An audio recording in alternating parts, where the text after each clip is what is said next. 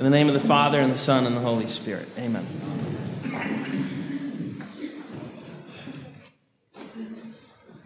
Have you come to believe because you have seen me? Blessed are those who have not seen and have believed.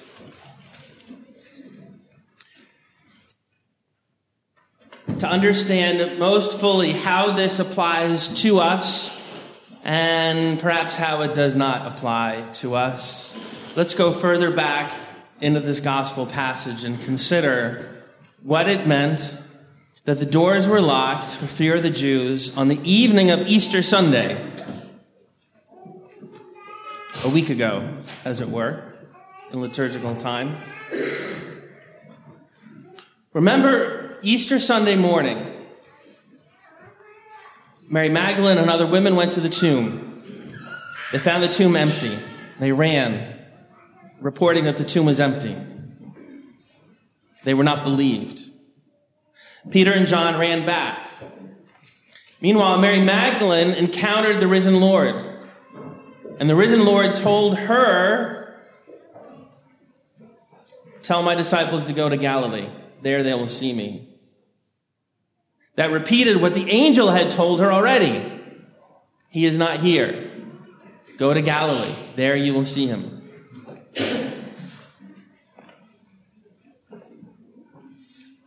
Peter and John go into the empty tomb. And the gospel tells us that they believed.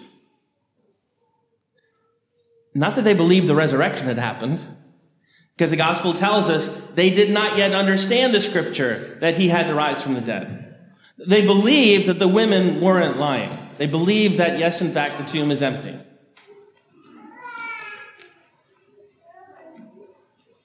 There's a lot that transpires over the course of that afternoon and evening.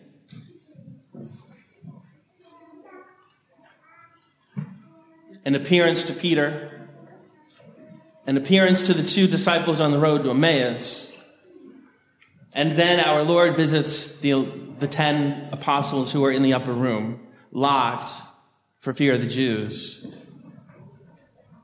And there we pick up our account from the Gospel of John today, on this last day of the octave of Easter. He does say, "Peace be with you." St. Mark also tells us that when the Lord came into the upper room where the disciples were on Easter Sunday, he upbraided them for their unbelief and hardness of heart because they had not believed those who saw him after he had risen.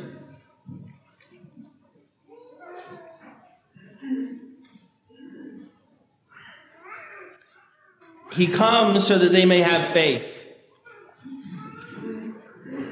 He also comes to deepen our faith.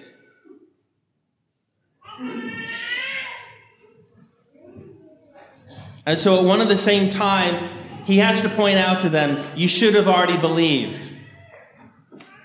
But I've come here so that you will.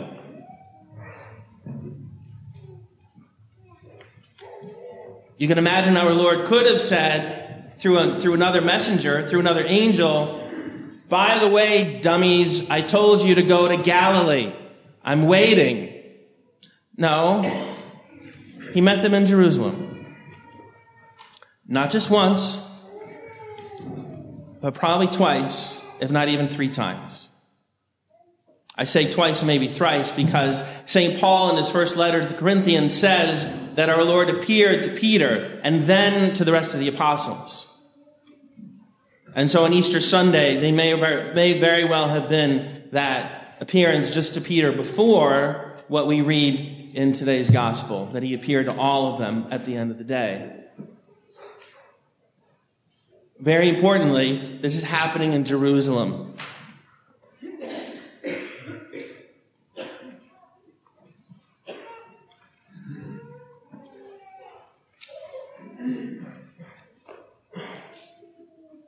Our Lord comes back a week later. St. Thomas hadn't been with the others on Easter Sunday. We don't know if that was because he wasn't afraid or because he just had to take care of some urgent business that could not be delegated to somebody else. We don't know. Nevertheless, he didn't believe, and he was stubborn in his unbelief. A week later, our Lord comes back. Some translations say that the doors were shut. Some translations say that the doors were locked. The most important detail for us to remember is that they still hadn't gone to Galilee. It's a week later. They've actually seen the risen Lord. They've actually spoken to him. For them, the resurrection isn't even something to believe anymore. They know it. They've seen him. And they haven't budged. And in the grand gallery of those who do not budge is St. Thomas. So our Lord comes to him. He says to all of them, "Peace be with you," as he says so many times in the resurrection. "Put your finger here and see my hands, and bring your hand and put it into my side, and do not be unbelieving, but believe." Does he even have to upbraid him the way he did the apostles a week earlier? Probably not. St. Thomas was already chastened.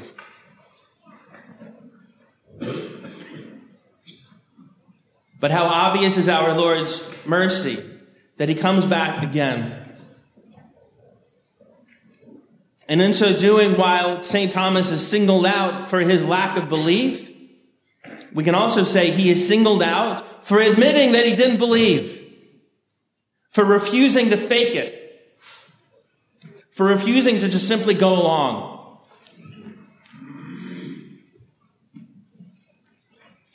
The apostles, in contrast, aren't much better. They believe, but they're still disobedient or slow, probably afraid. Then they go to Galilee. And St. John has beautiful descriptions of what happened at the Sea of Galilee.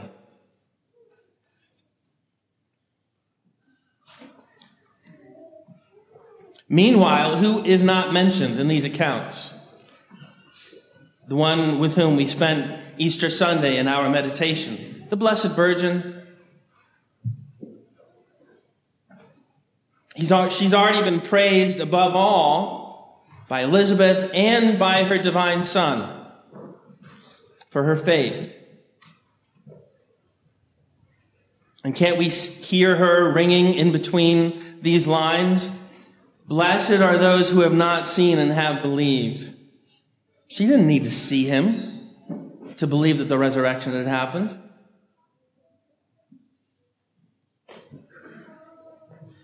She's not described as being in this upper room where the doors are locked out of fear. She will be in the upper room on Pentecost, where they're no longer locked up in fear.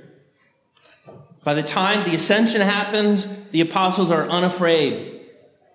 They can even see our Lord go off into heaven, and they're joyful, and they praise him in public in the temple in Jerusalem, and pray in private in the upper room. Then Our Lady is described as being in their company.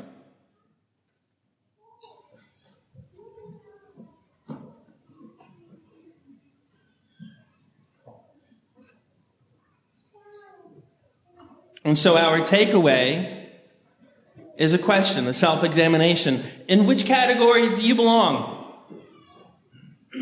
There could be some who are with the Blessed Virgin Mary, whose faith is unquestioning. They believe. Not just because they feel it strongly or because they can't imagine something else, but because the Lord dwells in them. And then there's the people who believe, but are still locked up. I think that's a lot of us. We believe, we know the resurrection happened, but we sure don't want anything bad to happen to us. We know Jesus said, go to Galilee, but I'd rather stay right here. There's probably even non-believers who don't want to bring attention to themselves but they're just going to stay with the group. And they'll pretend that they believe.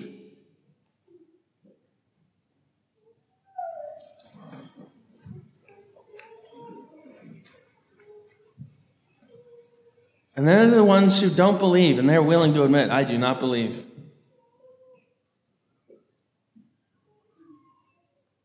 And if anyone stands to benefit most clearly from an encounter with our Lord, is the one who has been honest the whole time, who is brave in their convictions and is willing to suffer whatever the consequences are of who they are. Ridicule, punishment, expulsion.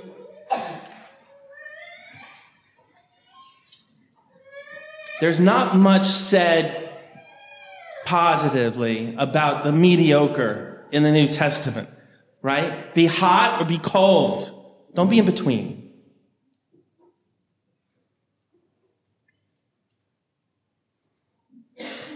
So that's for our own self-examination.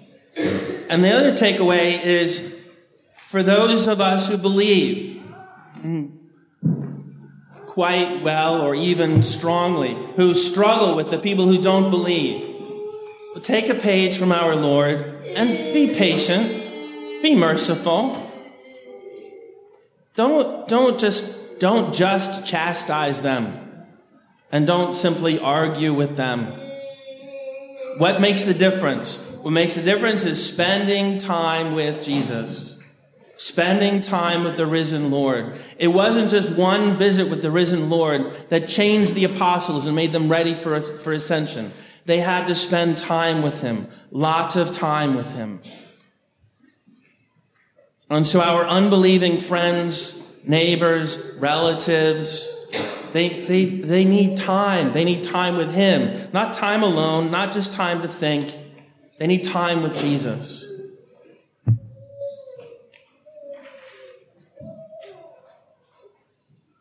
And that's both chastening and refreshing.